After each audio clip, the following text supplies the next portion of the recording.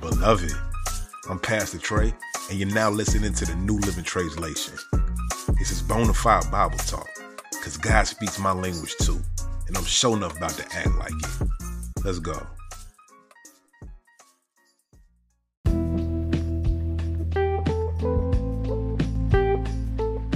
Alright, hear ye, hear ye, hear ye.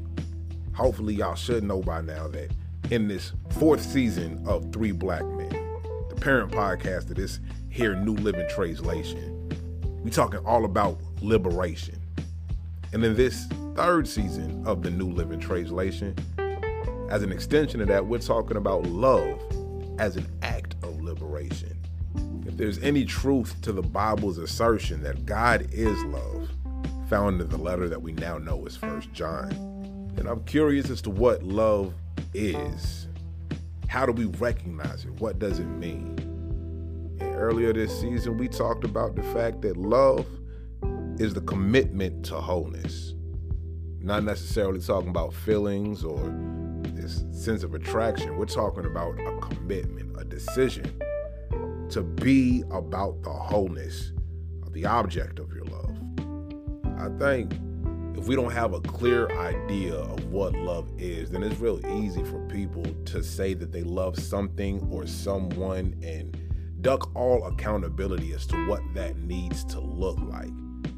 And so I've been chasing this idea of love through the Bible, and combining that with this thesis I have, this hypothesis, if you will, that God is not just a God of love, but a God of liberation, wanting to see us free from the things that prevent us from the wholeness that God loves us into, the wholeness that God has designed us for. Here go the truth of the matter.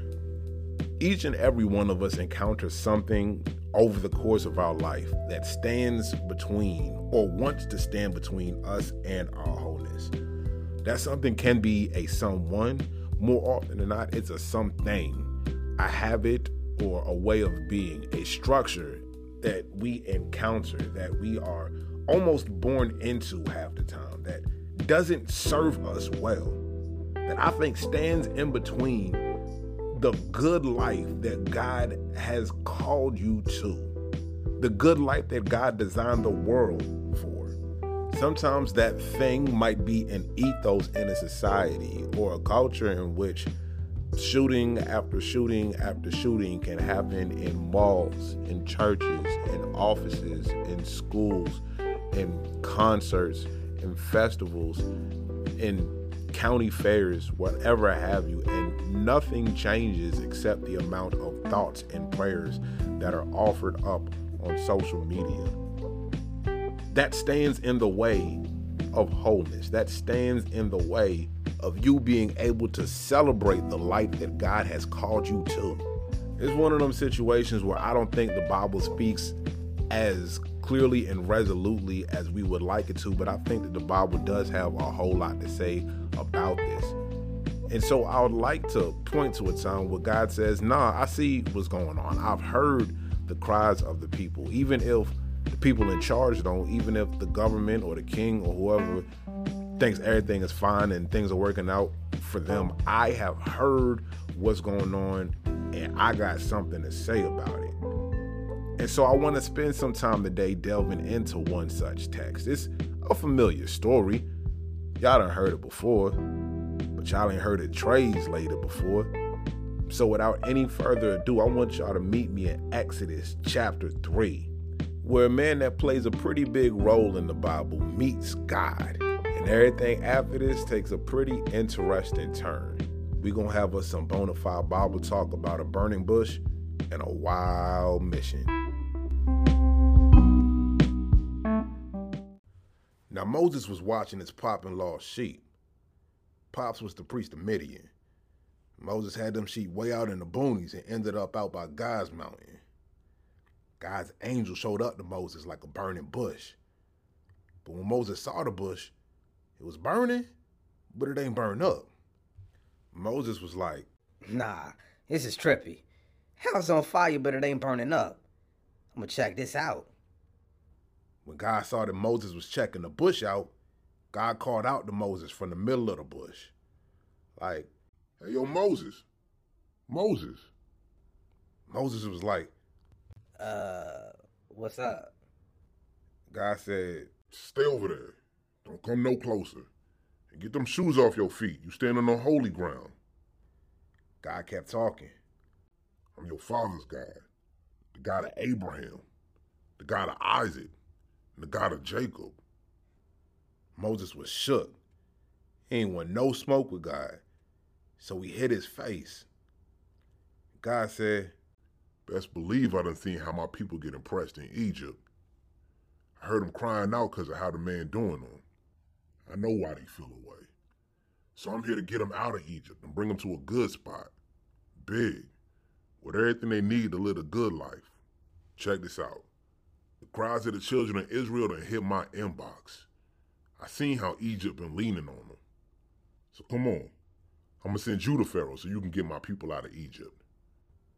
but Moses said to God, What I'm supposed to do with Pharaoh? Why you sending me to the king of Egypt to get the children of Israel out of there? so God said, I'm going to be with you, and this how you going to know it's me. When you get my people out of Egypt, all y'all going to come back here to the same spot and worship. Moses said to God, Let's say I do go to the children of Israel. What I'm supposed to say to them? Your great granddaddy God sent me to help y'all? They gonna want to know who you are. You got a name? God said to Moses, I'm going to be who I'm going to be. That's what you tell the children of Israel. Tell them I be sent you. God kept going. This is what you tell them, all the children of Israel. God, the God of your fathers, the God of Abraham, the God of Isaac, the God of Jacob sent me to y'all. That's my name forever. That's how y'all remember me through time. Go get the old heads of Israel and tell them the God of their fathers came to you. The God of Abraham, Isaac, and Jacob. Tell them I met with you and I seen what's going down in Egypt. Tell them I said I'm going to bring them out of that hellscape to the land of the free peoples, where the Canaanites, the Hittites, the Amorites, the Perizzites, the Hivites, and the Jebusites is at. A good spot with everything they need to live a good life. They gonna listen to you. And then you and all of Israel's OGs go to the king of Egypt and tell him that the God of the Hebrews came to y'all and that y'all need to make a trip to make an offering to your God in the desert. But the king not gonna let y'all go unless someone stronger make them. So I'ma do it. I'ma hit the Egyptians with everything I need to. Miracles in front of your face. And after that, he gonna let y'all go. And I'm gonna make the Egyptians favor y'all. So much so that when y'all leave, y'all ain't finna leave broke. Every woman among y'all gonna ask her neighbor or whoever else around for jewelry, clothes, and all that. And y'all kids gonna rock it. Y'all gonna tap Egypt's pockets on the way out of there.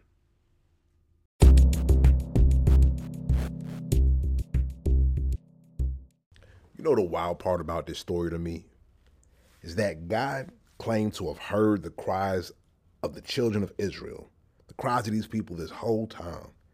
And it seems the only thing that stopped this fact, this reality, that the God of these people was not only aware of their plight, but moved by their plight. The only thing that stopped the people from knowing that reality was that there was nobody to convey that reality.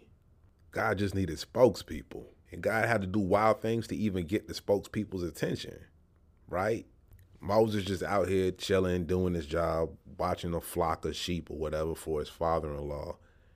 And he notices this bush is burning, but ain't burning up. It's on fire, but it's not dwindling like you would expect a bush to do in that circumstance.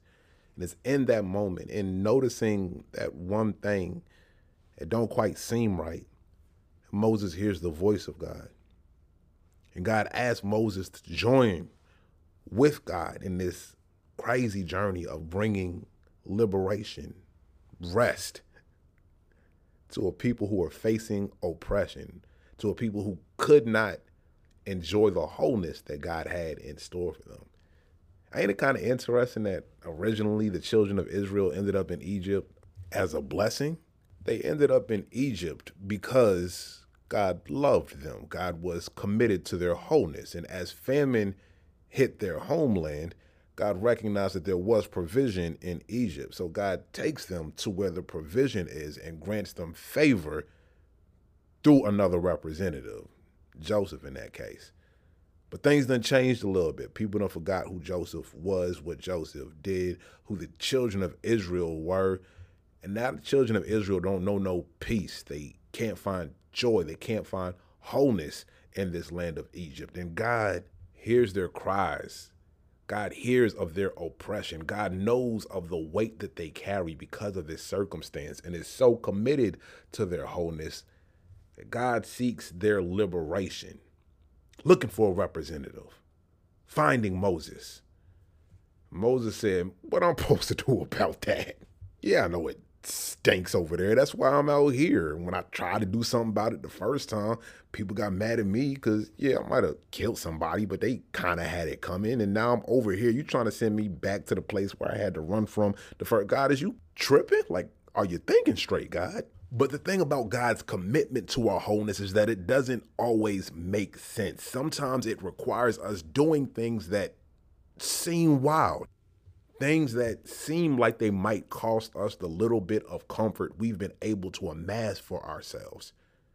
Because when we are committed to wholeness, wholeness can't be individual. It has to be communal. It has to be societal. Don't none of us know freedom until all of us know freedom. And so God calls us to join in this work of bringing freedom to the people whose cries have reached God's very ear. One of the things that always sticks out to me about this episode is that God doesn't mention the behavior of the children of Israel at all. God is not moved or seemingly concerned by whether or not they're following the right rules.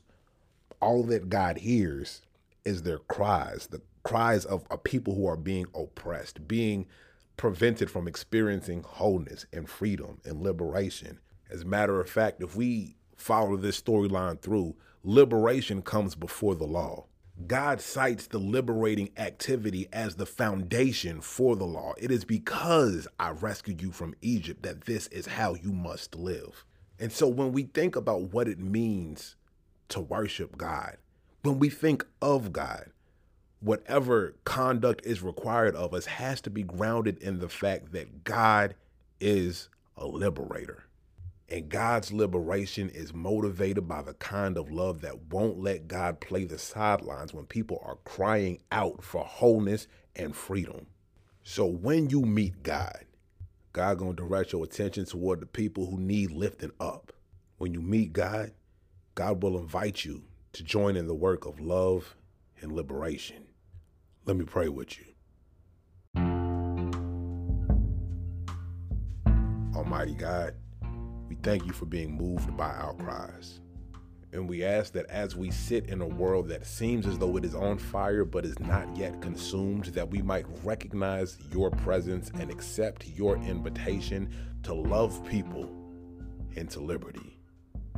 In Jesus' name, amen.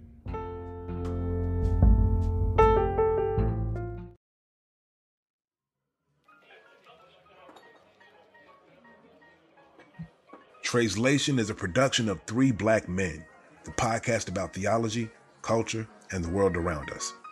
You can follow us on Twitter at 3blackmen. That's the number 3, not spelled out, black men. You can find me on all social media platforms at Pastor Trey05. That's Pastor Trey05. Don't send me no Facebook request though. Like, I don't be over there. That's the bad place. This work has been made possible by a community of folks who've chosen to show their support through generosity. You can join us at patreon.com/3blackmen. Spell 3 out that time though. Patreon.com/3blackmen. There you can find even more original content from Sam, Rob, and yours truly.